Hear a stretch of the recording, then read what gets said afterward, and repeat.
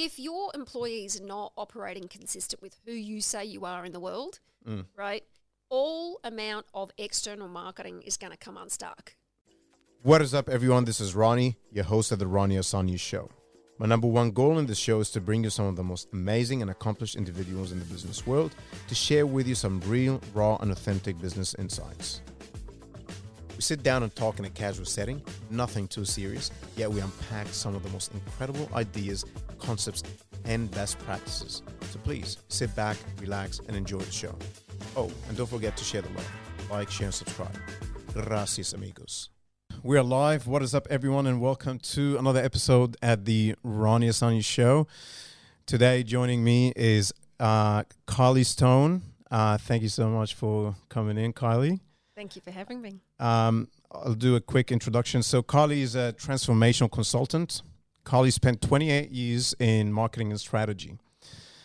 And at the moment, Kylee, or one of the things that Kylee focuses on is storytelling to build brands and accelerate growth. So fascinating stuff. Kylee is also a descendant of the stolen generations of the Waka Waka and Kalali nations. A mom of 3 kids and passionate about disrupting the status quo.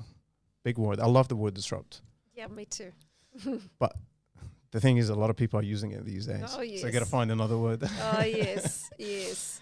Kylee is also was one of the 2020 LinkedIn Top 20 Voices, which is amazing. Hopefully one day I'll get that too.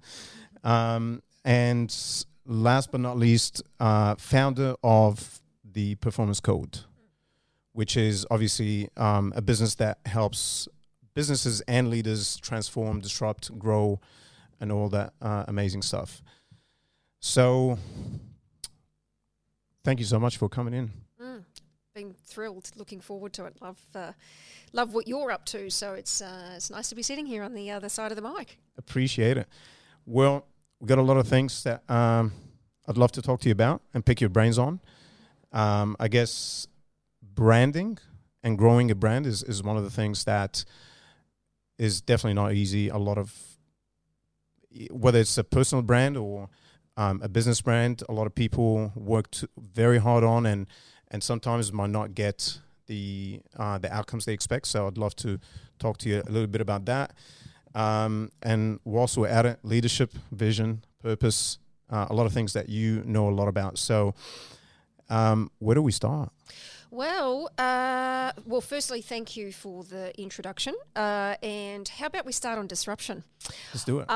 Because one of the things that actually led me down this path was, as you say, like 28 years in media and communications, specifically around marketing as a strategist. You know, I did what most people do when you go get a job, which is you leave school, you go do some form of study, and then you get a job, and then when you do great work, you get a promotion, and you kind of make the climb. You know, do great work, and then you've got an opportunity for a promotion. And so I did that for 20 years until I got to a senior leadership position. I was in executive role in News Corp, and 1 year after being in the role, I fell pregnant, and 12 months later fell pregnant again, and then 12 months later again. So 3 in like a span of 3 years. Wow. So you know, you want to talk about disruption. You know, look, my view is I don't talk about disruption as an opinion. I talk about disruption as lived experience. That's the definition of disruption. You want to know what disruption is? Having 3 kids in 3 years. Oh, I kid you. It really was a disruption to my life, and an inconvenient disruption, might I add. I loved my job, and I really had to deal with what do I do, because I did not want to give up my job. And at the same time, with 3 children under 3.5, I just thought, that's all great for me, but, I had to start to think about the impact that, well, not that I had to, but I decided it was important for me to consider the impact that would have on my family, not just my children, but on my partner, on my on my extended family, and then what kind of long-term impact was that going to have on me physically and my well-being. So I did the forward thinking about it, like I really stopped and looked not just at the immediate short term, but what is this going to say about where I could end up if I don't do the thinking, much like a strategist, right? Is it a good strategist will sit there and look into the future and start to do the thinking around, okay, how do I set up my life for what do I think's going to happen? And looking back, that's exactly what I did. In a leadership role, certainly in News Corp at the time, and I know things have changed slightly now, but at that time, flexible work wasn't an option for those of us in senior leadership roles, and for the most part, they wanted somebody who could be there FaceTime full time. I just successfully launched a completely new rebranding project, and my boss wanted someone in there full time from an operational perspective. So I did what any good strategist does. I negotiated my role part time. I split the role in half, and I took the strategic role for 3 days a week. But I just got really bored very quickly. I lost all the parts of the job that I had loved and came to love, which was the developing the team, sitting in the executive meetings and making strategic decisions about the business, and all of that stuff just disappeared. So I was now sitting in an office by myself, no staff, no impact, no relationship, like just now convenience because I could rock in and do whatever hours I wanted. But 3 to 6 months in, I think it was, I started getting very bored and very bitter. And then by 6 months, I was very bitter. And what did I do? I was exactly right. Like, oh my God. So at that point, I just thought to myself, I'd been coaching for a few years at that point, and I just, I was like, I knew I had to stop and take another look at how else can I deal with this, and that's when I just really started to, take a new look at how can I have the experience of leadership and being a leader in the current structures. Do we have to wait till we get a title? Do I need this kind of environment? How do I fulfill on my experience to be a leader without all of that there? And that's what started the journey for me, just doing that.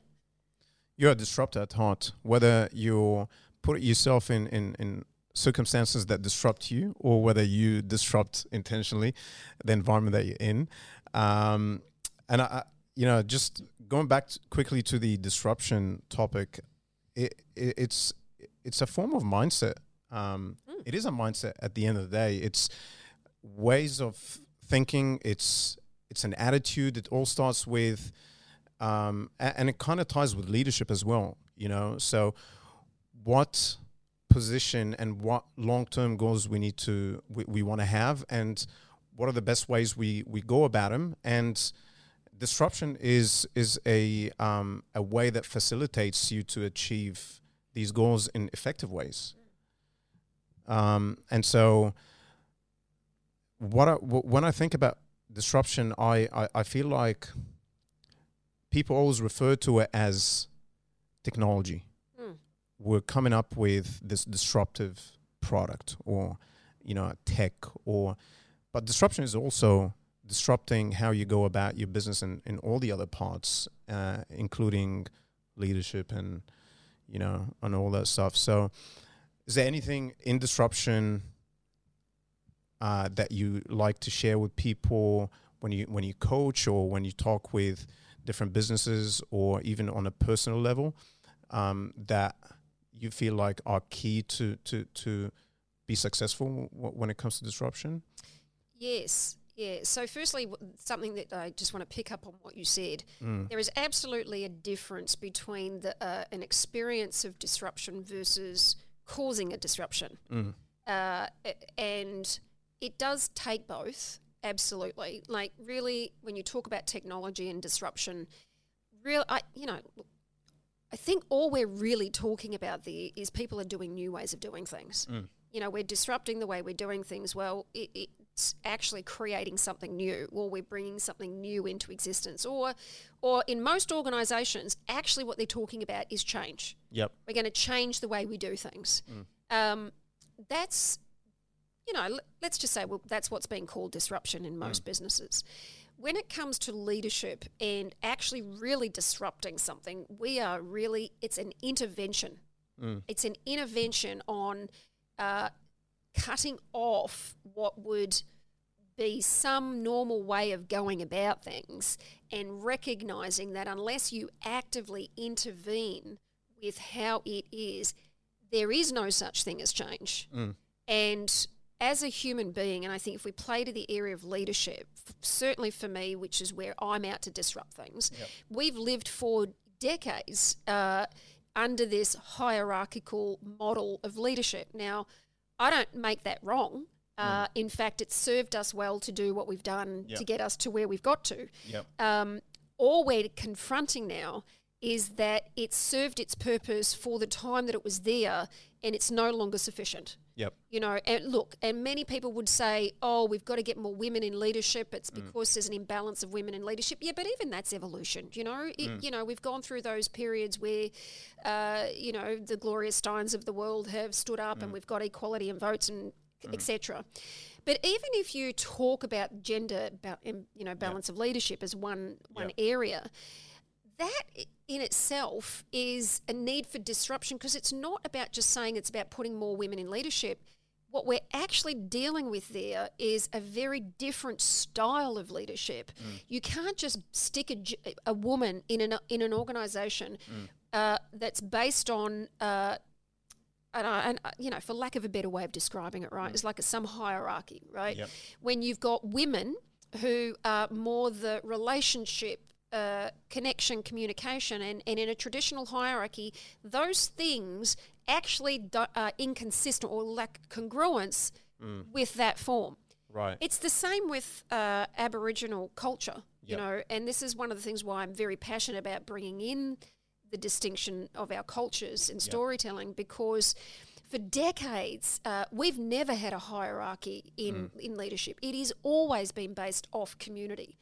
And to have community and hierarchy in the same conversation or collaboration, like, it is a real conflict. So the only way, you know, look, gender balance in leadership has been status quo now for years. You know, I've worked closely with Qantas, who have been the architects of getting more male champions of change to get more women in leadership. And even they're saying in their organisation it's hit a ceiling. You know, around 37% for decades. And the equity of women in leadership and equity in pay has been sitting around the same levels now for some time. Now, we can't keep having the same conversation about we need more women in leadership because that's not solving the problem.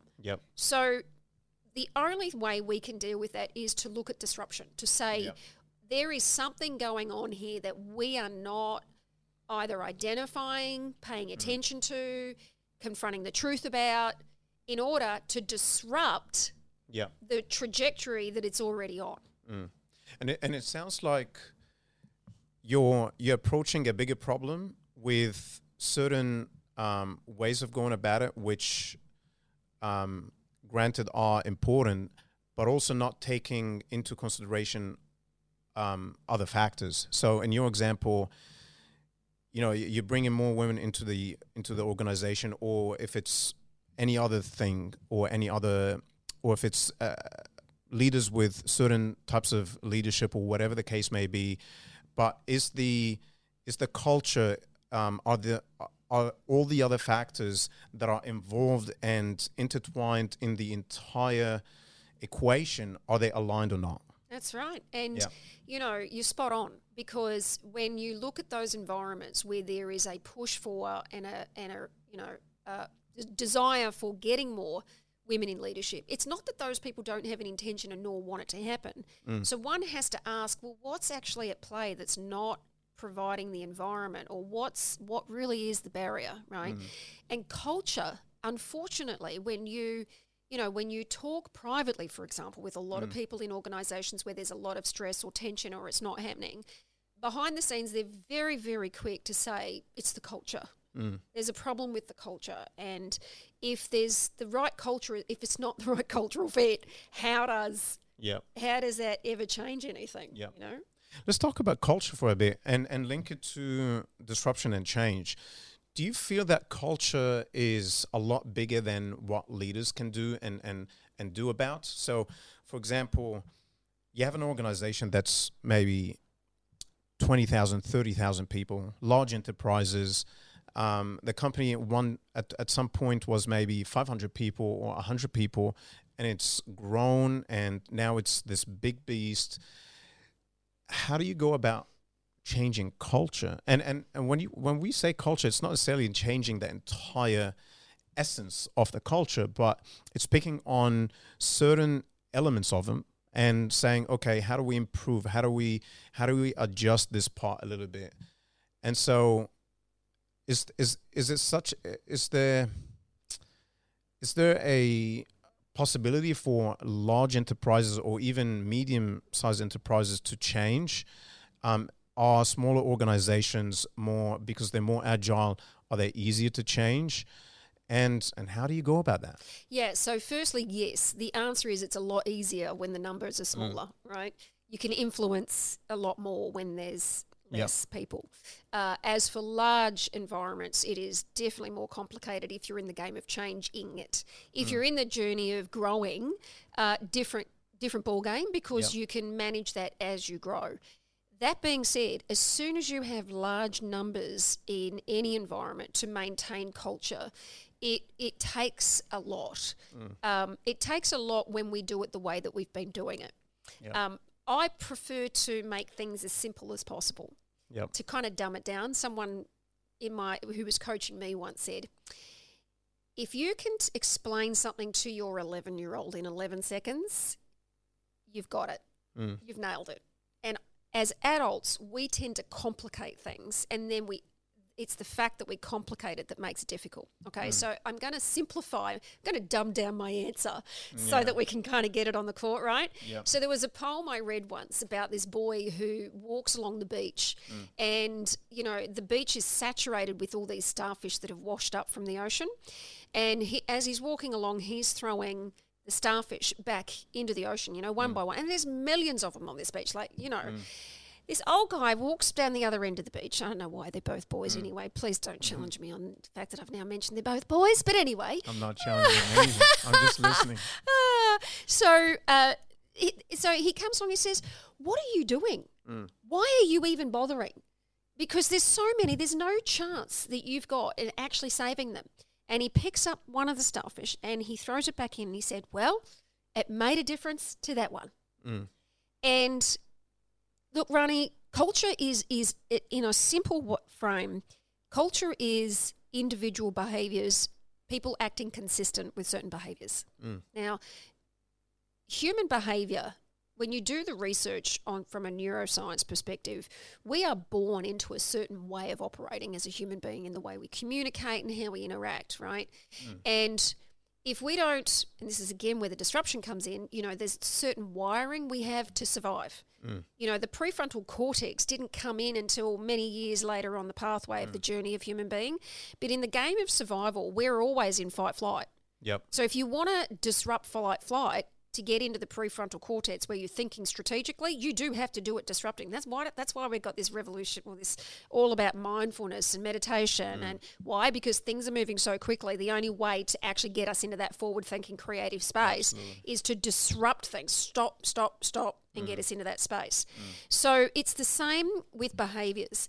If now that things are moving so hard, it's very difficult for a person to be consistent with who they say they are. So let's just chuck it down, right? So if you're in an organisation, let's say the values which contribute to culture are integrity. God forbid so many organisations have integrity and they don't actually operate with integrity, right? Therefore, the breakdown in culture.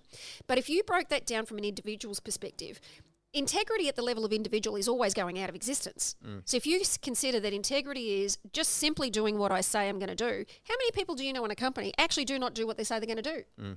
But see, as soon as we start operating from a general, big picture culture, it's the values, and they're not consistent with their values. But half the people that are actually saying, it's the culture problem and people are not operating consistent with integrity are actually not operating with integrity themselves.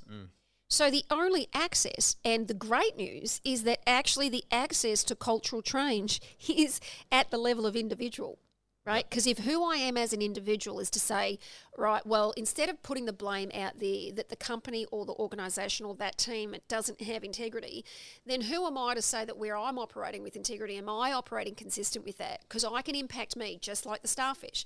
I can impact me, and if I impact me, I have more power when it comes to holding other people accountable for operating the same way.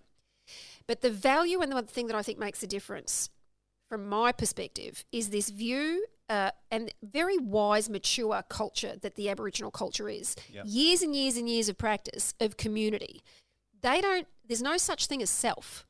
There's no you and me. Collective. There's just I am you, you are me, we are one. So hence why in our culture we don't talk about the dead because they don't die. Yeah. They're always there. There's always there's no separation. And I think if we're going to see cultural change happen, I actually think that embedding those kind of principles and the practices of seeing that when I walk into a company in my job, I don't view myself as an individual. I actually view that everything I do has a direct impact on everything and everyone in my company.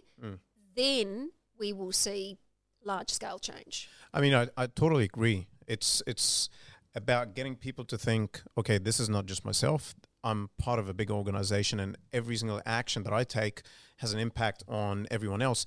However, I feel like the challenge lies in actually convincing people that this is what this is the outlook, or this is the behavior, or this is the mindset they should have, when a lot of people really just care about, I'm going to say, their self-interest first, because I was an employee at some point, and I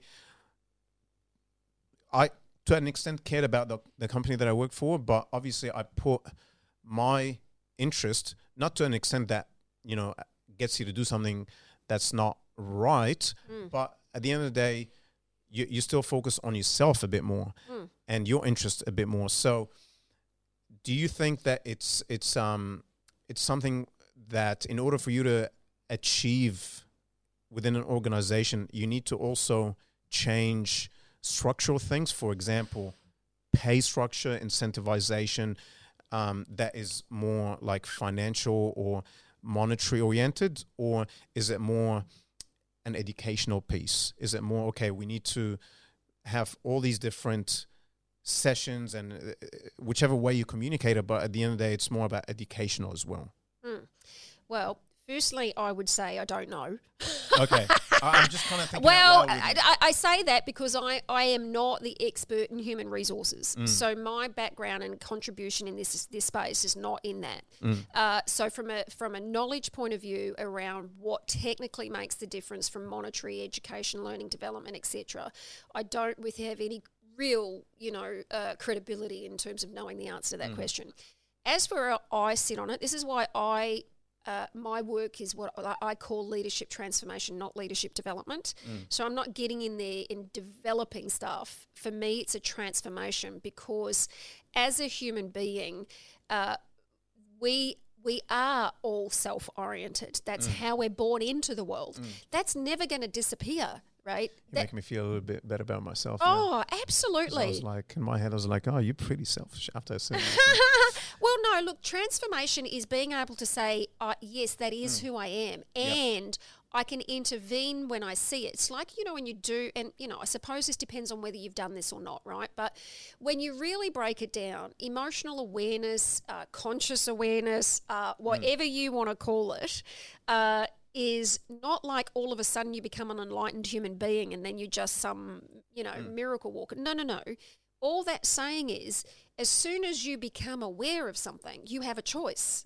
See, when I wake up each morning and it's all about me. Yep. Right? I wake up, I have a conversation with my daughter. It's all about what I want, right?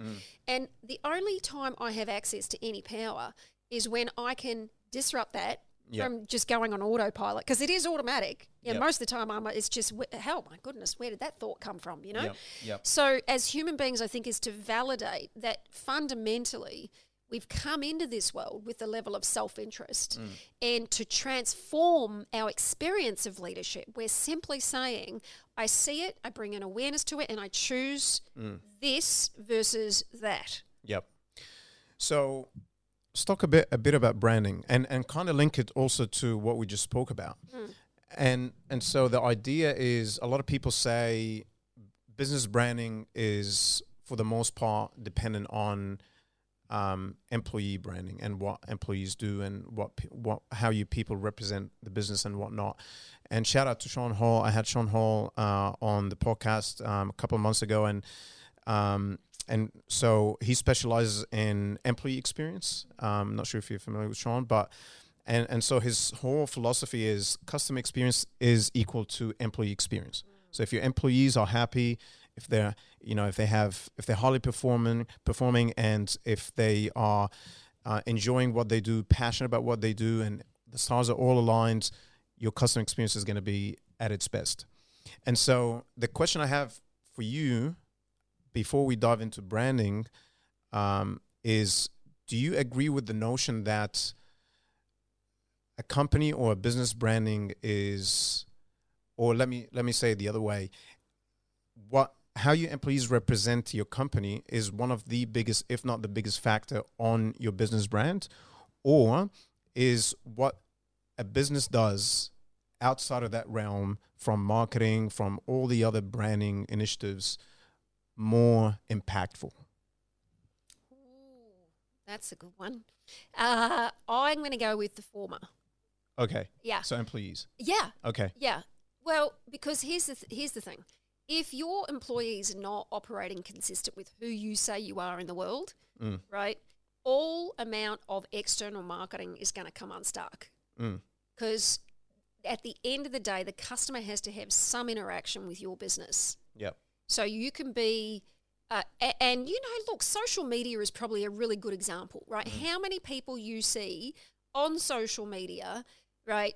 Influencers on Instagram, and they've got 100,000 followers, and they got this and they got that, and as a result you kind of go, wow, they're amazing and they've got great brand and etc. And then, but in the background, the experience or what happens when somebody engages with them, and I'm not saying this is always the case, right, but it's just to kind of highlight my reasoning for my answer, is that if you don't deliver on what you say you're going to deliver, and let's face it, the only way that interaction ever happens is by your experience of engaging with an employee. Yep. I mean, I had a brilliant experience with change.org, I think it was. Didn't realise, I mean, their marketing, in my opinion, is brilliant. You know, I mean, they've got a great message to spread with the world, right? So there's a huge impact out there in the world with their branding and their marketing. I had failed, just like many people do. You get inspired and you go, oh, this is a really great thing. I'm going to agree and sign up to this thing, right? So I did that. What I hadn't realised was that I'd signed up on a subscription, not a one-off thing, right? So I sent them a note letting them know, listen, I've done this, and they went far beyond my expectation, far beyond. Like not only, very quick response. The person who engaged on email, like, when you know that you can read good, generous communication in an email, you're doing pretty good. And this person was really a frontline employee, dealing with it immediately. But then not only that, I must know how it escalated, because next minute then I get an up the line thing apologising for, and I was like, hold on, you didn't do anything wrong. I was like, I'm acknowledging that I knew I made the mistake.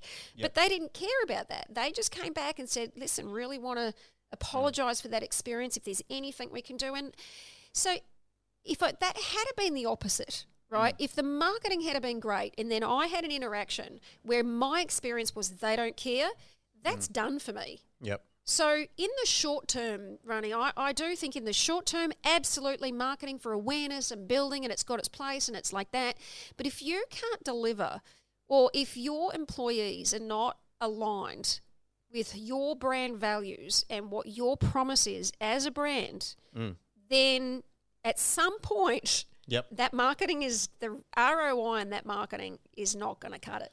Look, I fully agree. And to reinforce that message, if you look at it from a statistic standpoint, recent studies show that 80 or 90%, somewhere from 80 to 90%, even more, in depending on what the industry and what the business type is. But let's call it 9 in 10 people will do a lot of research online, looking for, looking for reviews, looking for what people are saying about your brand, looking for all different types of feedback they can get from whether, current customers or previous customers, and what the story was and experience was with the business. Now, if 9 in 10 people are on the lookout for that, what does that tell you, right?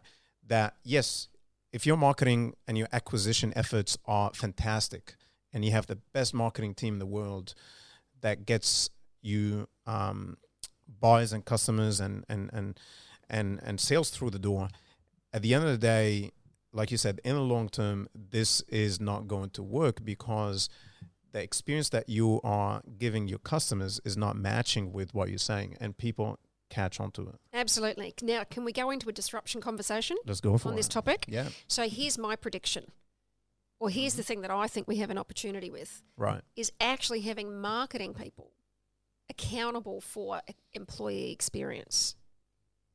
See, when I left News Corp, I'll give you an example. When I was in my last role at News Corp, it was 2010 at the time. We were in the peak of digital disruption, right? That's what we called it, digital disruption. And, I was accountable for the community media side of the business, so building communities. And in one respect, people would say print was dead, we shut down, so $41 million worth of assets they had to strip out of the business. Right. Okay. News Corp had been built over merger and acquisitions for decades. And so 19 divisions, 19 management structures, multiple brands, the brands that we were working, so $200 million worth of assets sitting in this accountability with, I think we had 19 mastheads also. And so as for a marketing budget, minuscule. We're talking a $2 million asset. We had something like a $2 million budget. You're like, really? So we had to find very innovative ways to impact growth, right? So one of the things I did, and I have to say it took me 3 years to get this over the line, to get this project, but I went in, pitched for a rebrand of the individual mastheads to go with a single brand across all community papers, which is incredibly difficult considering the relationship of the local products, like the Manly Daily, for example. You just pick a local market, or the Wentworth Courier in their eastern suburbs, where the North Shore Times, or MacArthur Chronicle out in Campbelltown. We had individual local brands that were well embedded into the community. So it was like, really, you want to kind of scrap that out and go for a big brand, across all products? Anyway, 3 years, got it over the line. When it came to doing the launch, I didn't have to spend $1. Because I didn't focus on external marketing. I actually went through every employee of the business. Like, we went through a brand values conversation with every single employee of the business. We ran workshops with all the editors who were accountable for the product development and the content of the product, where their relationships are, the salespeople have relationships, and we went out and actually ensured that every single employee was aligned with the brand, the vision, the values, and they got the values such that they were consistent. Now, when we did that, I was shocked. Like, I actually have to say, given the time, there was no, incremental growth from a revenue point of view, but quite frankly, Rani, back then, growth was predominantly off cuts, cutting out costs in the business. It wasn't from real growth, right? Which is what a lot of businesses in these days are facing. But we had a 23% uplift and 8% incremental growth in revenue in a time where the business was going really, in real terms, was going backwards. Not a single dollar spent on external marketing. So, but who was accountable for that? The marketing people.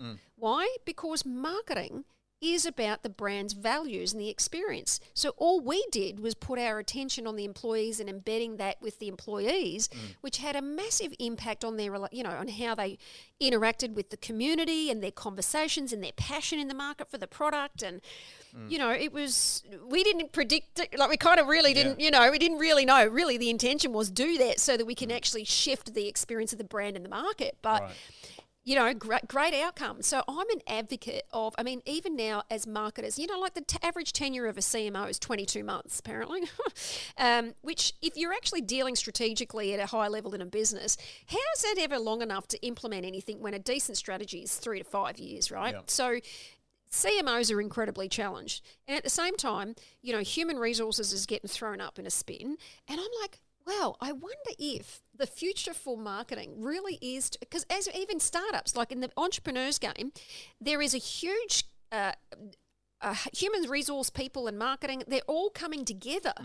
And so I'm like, I just, from an organizational disruption, I'm like, is there a role there that marketing can actually play in being able, because learning and development budgets, let's look at that, right?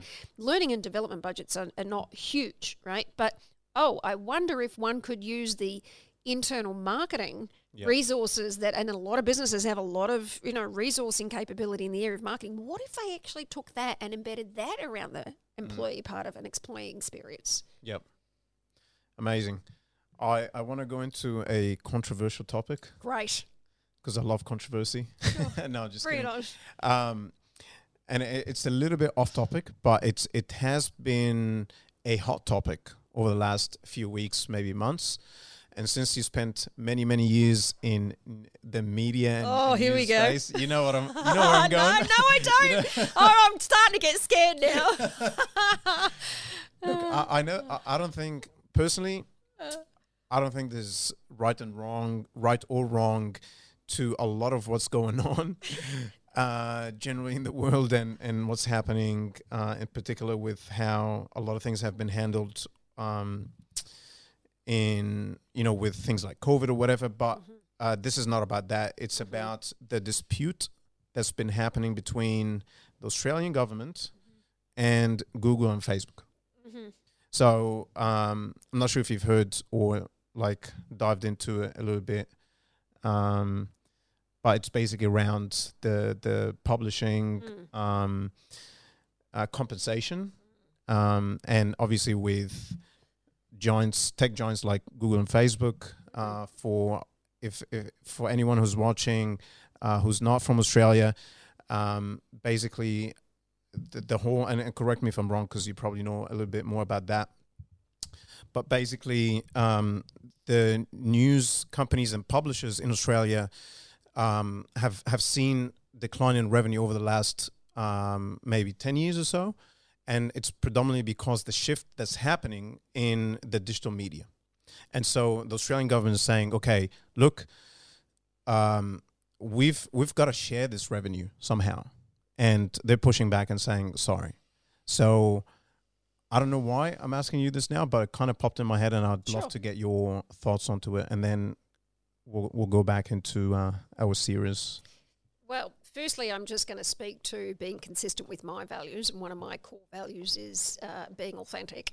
And God, don't even get me on start on that conversation about that word in itself, because I think it's misunderstood. Yep. But my view of that for myself is to tell the truth about where I sit on it, right? So firstly, I just want to acknowledge that I again am not the educated person on that matter.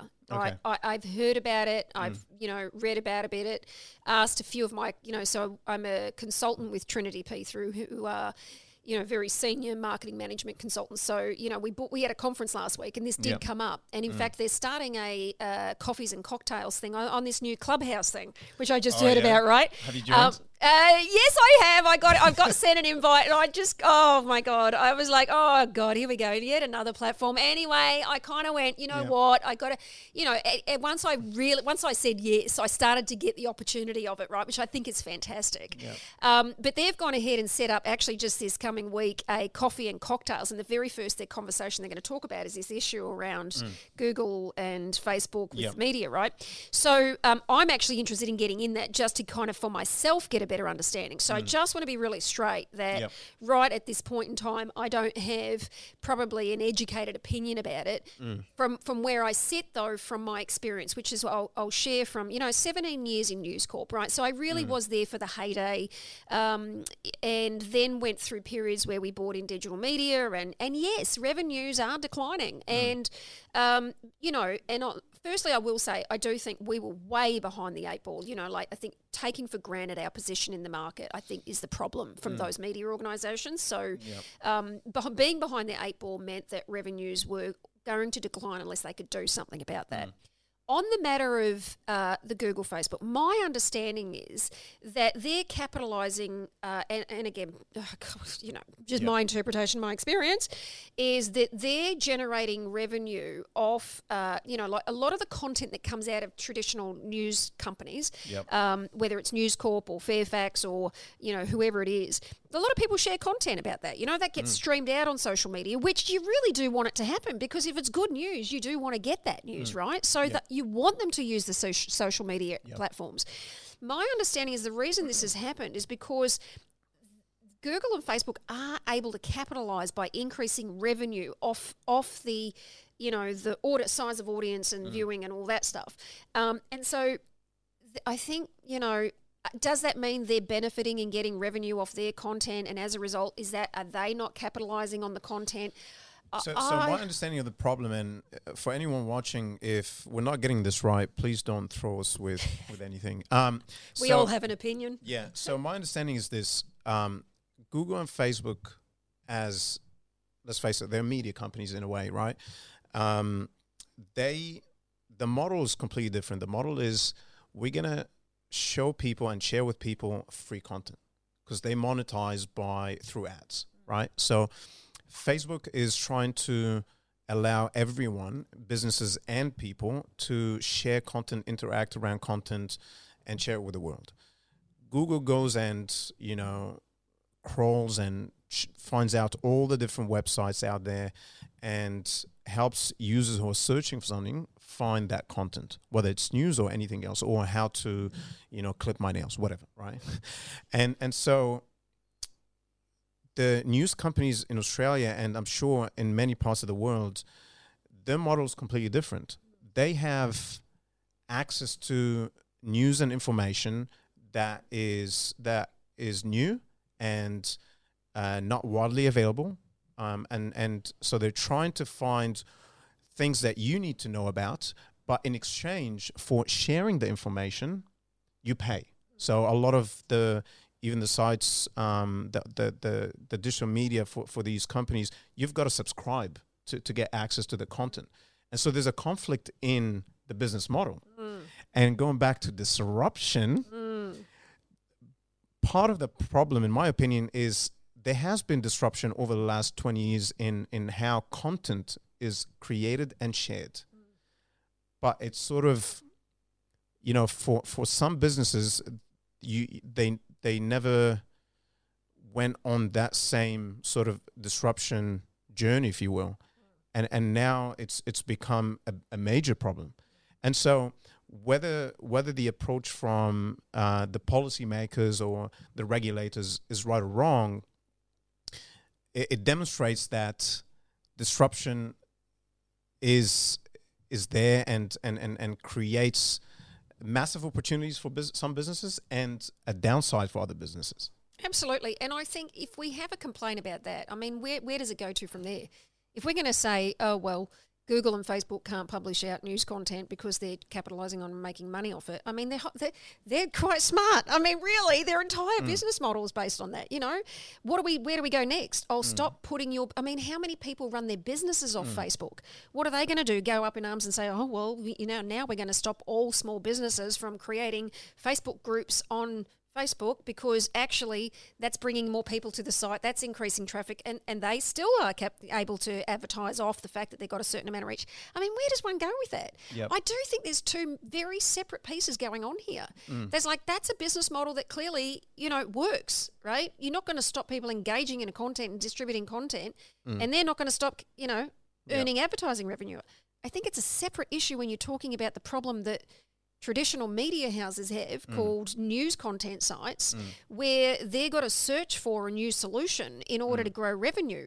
Yep. I'm not sure jumping in here and trying to change their model, that's about as good as I get on that. Yeah, and just to close this point, from a nationalistic standpoint, some people are approaching it, and certainly the government is that this is a foreign entity who's benefiting from local information and news and content, whereas the little guys, the businesses that are local, are being crushed. And so that's the other side to the equation or the coin. Anyway, I just thought it's a can of worms, really, isn't it? Yeah, there's no answer yet. Yet. And so, so we go back to our more interesting topic, which is all things branding and leadership and transformation. And so we covered a fair bit, and I was thinking maybe we can touch on mental resilience, because that's one of the things that you are also passionate about, if I'm not wrong. Yes. And do you also coach in that space, or is it just cool? Yes. So I'm certified in the neuroscience of resilience. Yep. What does that mean? Well, actually, if you look at the research on the neuroscience of resilience, there's a direct correlation between resilience and performance. So there is about 12 months. I mean, I've been a lover of neuroscience for a long time. You know, I've been facilitating personal transformation for close to 20 years. And I started in my career as a researcher, right? So old school data scientists, we didn't call them data scientists back there. We just call ourselves researchers. But so I've always had a love of research and human behavior, and that, you know, it was kind of my area that I excelled in university. And so when I got into the area of performance and personal development, I had a passion, a real love for understanding the science behind human behavior. But what happened about 2 years ago, when I went on this journey to discover for myself the experience of leadership outside the current kind of hierarchical model, about 3 years in, I had a breakdown. I was doing what most of us do, which is just work really hard. Work yourself to death. Oh, yeah, work yourself to death. I was, you know, I'd spent 2 weeks in the States on a training program. When I came back, I had failed to organise childcare for my kids. So I came back and then spent 2 weeks up on the Gold Coast, took them up there to visit my mother. You know, with 3 kids solo, because my husband was still in Sydney, thinking, oh, it'll be fine because, you know, it's a change of thing. You know, it's not working in the business, it's just with the kids. And then from that, I flew back into Sydney and then flew immediately back out over to Perth and was facilitating over in Perth for 3 days. I was on the plane on the way back. Well, I'll never forget it. It was a Tuesday or Wednesday morning. It was a Wednesday morning. I was due to fly out, having a glass of wine in the lounge, and got on the plane and we started watching a Nicholas Sparks film, which, if you don't know who Nicholas Sparks is, he did The Notebook, right? Soppy stuff. Yeah. I was watching The Longest Ride, and I am in the plane bawling my eyes out. What have I done? I've complicated my life. I need to simplify. I'm all a mess. Triggered by the fact that I'd received a phone call while I was away facilitating that my husband couldn't find my son because I had failed to do the transition of a new au pair, and the new au pair started. She didn't speak very good English, and she was supposed to pick one of the kids up and didn't.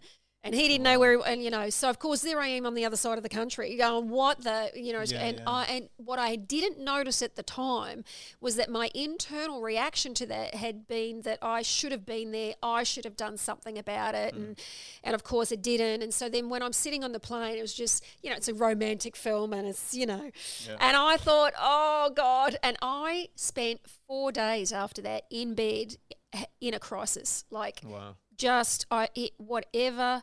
I went down a hole. I was like, I can't do this anymore, and I could not get stuck out of that mental, I can't do this anymore. What was going through your mind? Was it like, I failed myself, I failed people, what have I done? Or was it more like, how do I get out of this? Was it a mix of different thoughts? Or 2 things in particular. One is, it wasn't I have failed, it's I'm a failure.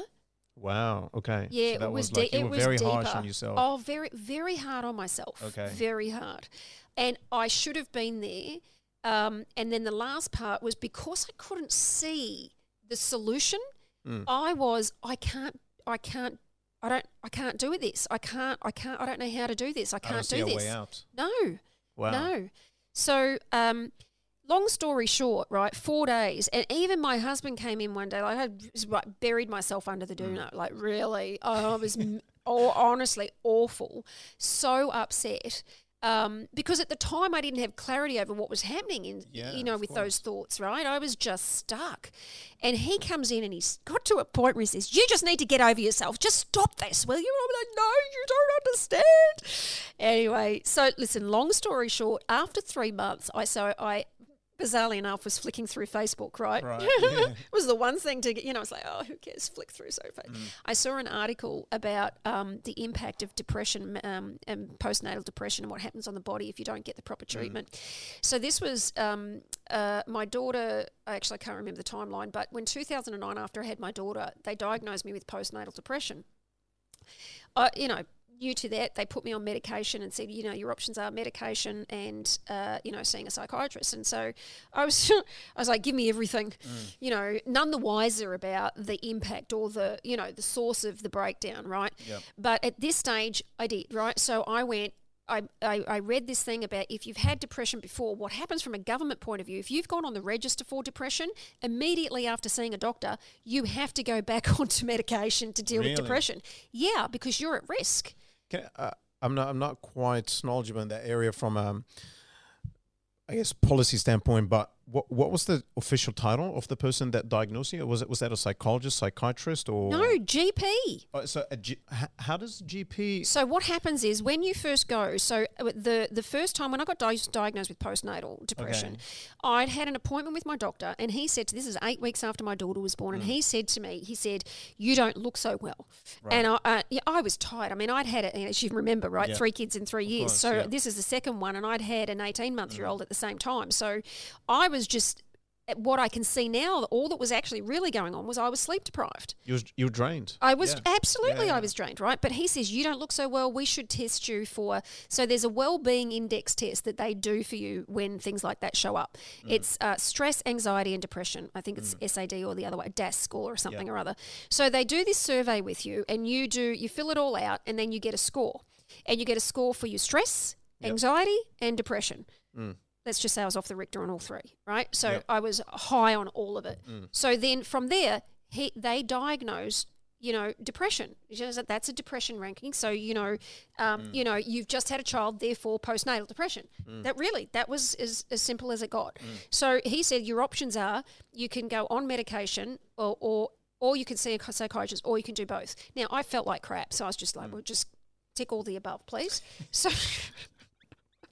I'm laughing. I shouldn't be, but well, no, I can laugh at it myself, right? But that tells you a lot about my natural approach to stuff, right?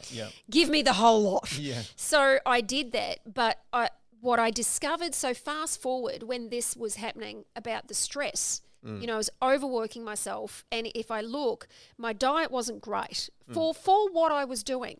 High performance, traveling the world, facilitating large-scale transformation programs, still working part-time at News Corp, and had 3 children. Anyone really with any right mind, well, it's like, not until I actually... So I wasn't exercising like I knew to do. I would have a drink of wine, which would occasionally turn into a bottle of wine. And I had no, I didn't really understand from a nutritional point of view the breakdown of micronutrients, macronutrients. Like I know carbs, fats, proteins, and the basics of health, and I know it's not healthy to eat certain processed foods and blah blah blah, right? But going to a restaurant and eating a bowl of pasta, or not present to really the impact that's going to have. So when you add all of that stuff up, it was no wonder I was on that plane having a breakdown. My body, I was not really taking care of my body. So when it happened this time, I went to the doctor after seeing the thing on Facebook about how a depression can come back if your diet's not right. And I was like, I know I'm not doing the right thing. So I went back to the doctor. And what did he say? Well, you've been registered for depression before, so we're going to have to recommend that you go on medication. And I said, listen, I'll do it for 3 months. I said, but at the same time, I want more answers. Because I am not going down that path again, because I knew at this point that actually what was really going on back there with my daughter was that I was sleep deprived. So I spent 3 months, I went to see a kinesiologist, I was having acupuncture, an integrative physician basically, and worked on combination of my diet and movement. And that was when I realised actually all of those things were influencing my entire world, really, my mental state, really. I did all this research about mind-body connection and the gut. And so what happened was 3 months in, after doing all that work, got the results of a blood test, had an autoimmune condition.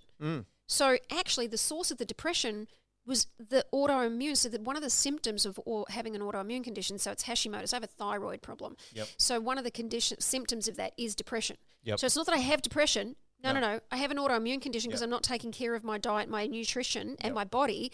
And one of the symptoms of that is depression. Yep.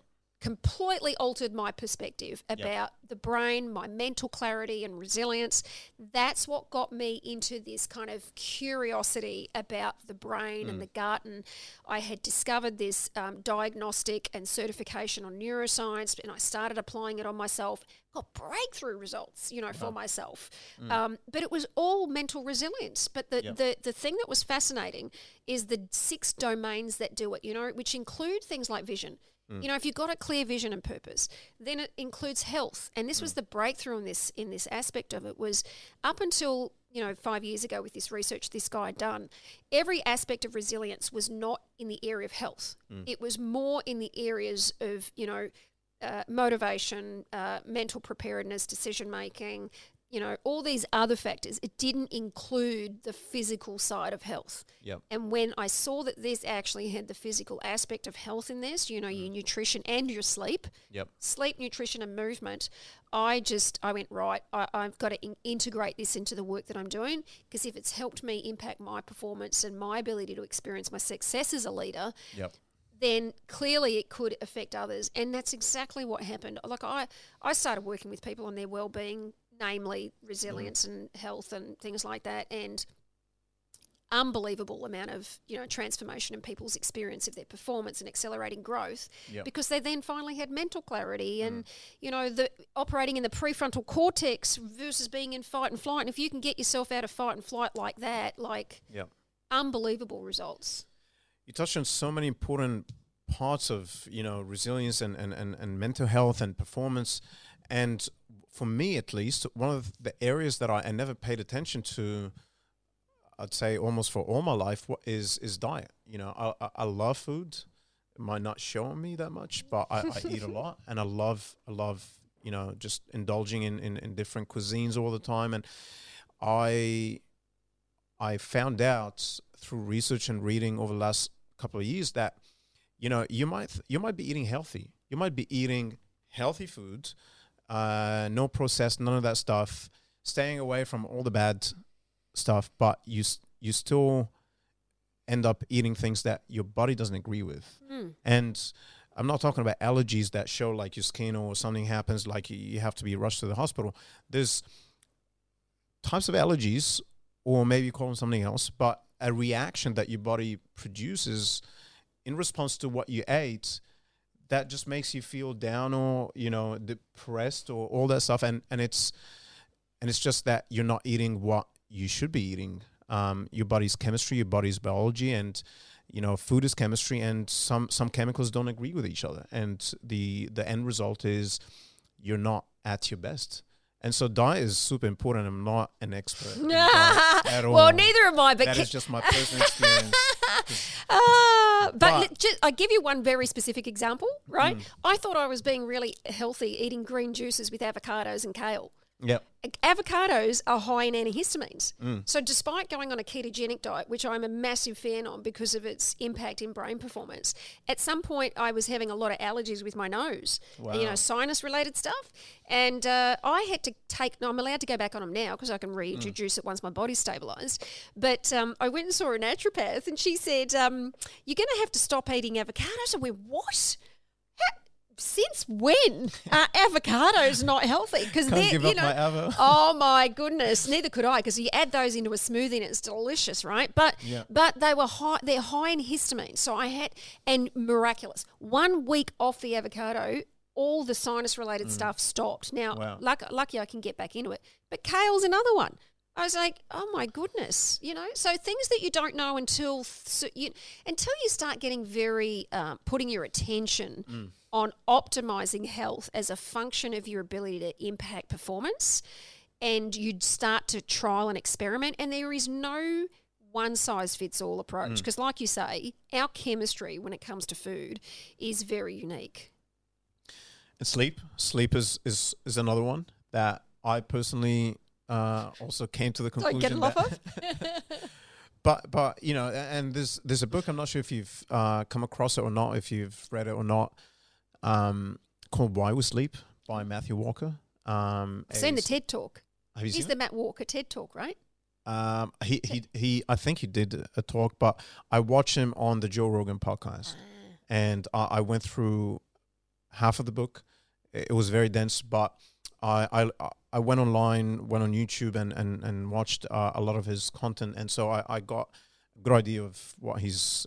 So he spent about 15, maybe more, years doing sleep studies, and so he nailed everything, and you know, and he breaks down a lot of interesting things that you wouldn't even have heard about when it comes to sleep. But the conclusion is sleep is so important, and there's a lot of these messages out there, you know, for entrepreneurs and business leaders. Oh, you know, you hear about, you know, people saying, "Oh, I only get 4 hours of sleep," or I get 5 hours of sleep, or if you know Elon Musk got away with only getting an hour or two of sleep, and you know, look where he is, I can do it too. And you know, that type of message out there, I personally don't agree with. And I've just come to the conclusion that I need to make sure I get the hours I need, and also find the right time, because our circadian rhythm is not all the same. And you might you know, clock off around 10, and I clock off around midnight, and it works for me. And maybe it doesn't. So that's also another aspect. There's a lot of things around that too. So optimizing sleep is absolutely important for mental resilience. I have to agree with that. We're running out of time. I wish we had another hour, because I feel like... Can I say one thing about that? Absolutely. To wrap that up and actually draw it back to branding. Yep. So one of the reasons, like, because one has to wonder, well, what does mental resilience have to do with branding, right? Yep. So my view is that branding today is, if you actually look at what makes a great brand and the design of great branding, it is actually the same as leadership. What makes great leadership is, you know, I've done a lot of interviews with leaders, and it comes down to the same kind of things: having a vision and the values and the alignment of purpose and their passion and who they serve in the world. And then the results are simply then being consistent with who you say you are. So it's exactly the same in branding as it is in leadership. Why it then today that mental resilience is so important is because if you're to act consistent with who you say you are, like you say that I'm a compassionate leader and I'm going to operate big in the world, to be able to operate consistent with that, mental resilience is required. Absolutely. Yeah, and what a way to end the episode. Thank you so much. Thank you. One last thing, if anyone watching or listening would love to learn more about what you do and potentially want to work with Performance Code, what's the best way for people to reach you? LinkedIn. Fantastic. Kylee Stone on LinkedIn. I guess the only Kylee Stone on LinkedIn? Oh, I think so. Okay, cool. Well, LinkedIn top 20 voices, it's pretty clear when you get that one. So I got to support my advocates, you know. Absolutely. Let's make it easier for people. You can go there. That's one-stop shop. Beautiful. Well, Kylee, thank you so much. It's been a pleasure to talk to you. Thank you very much. Go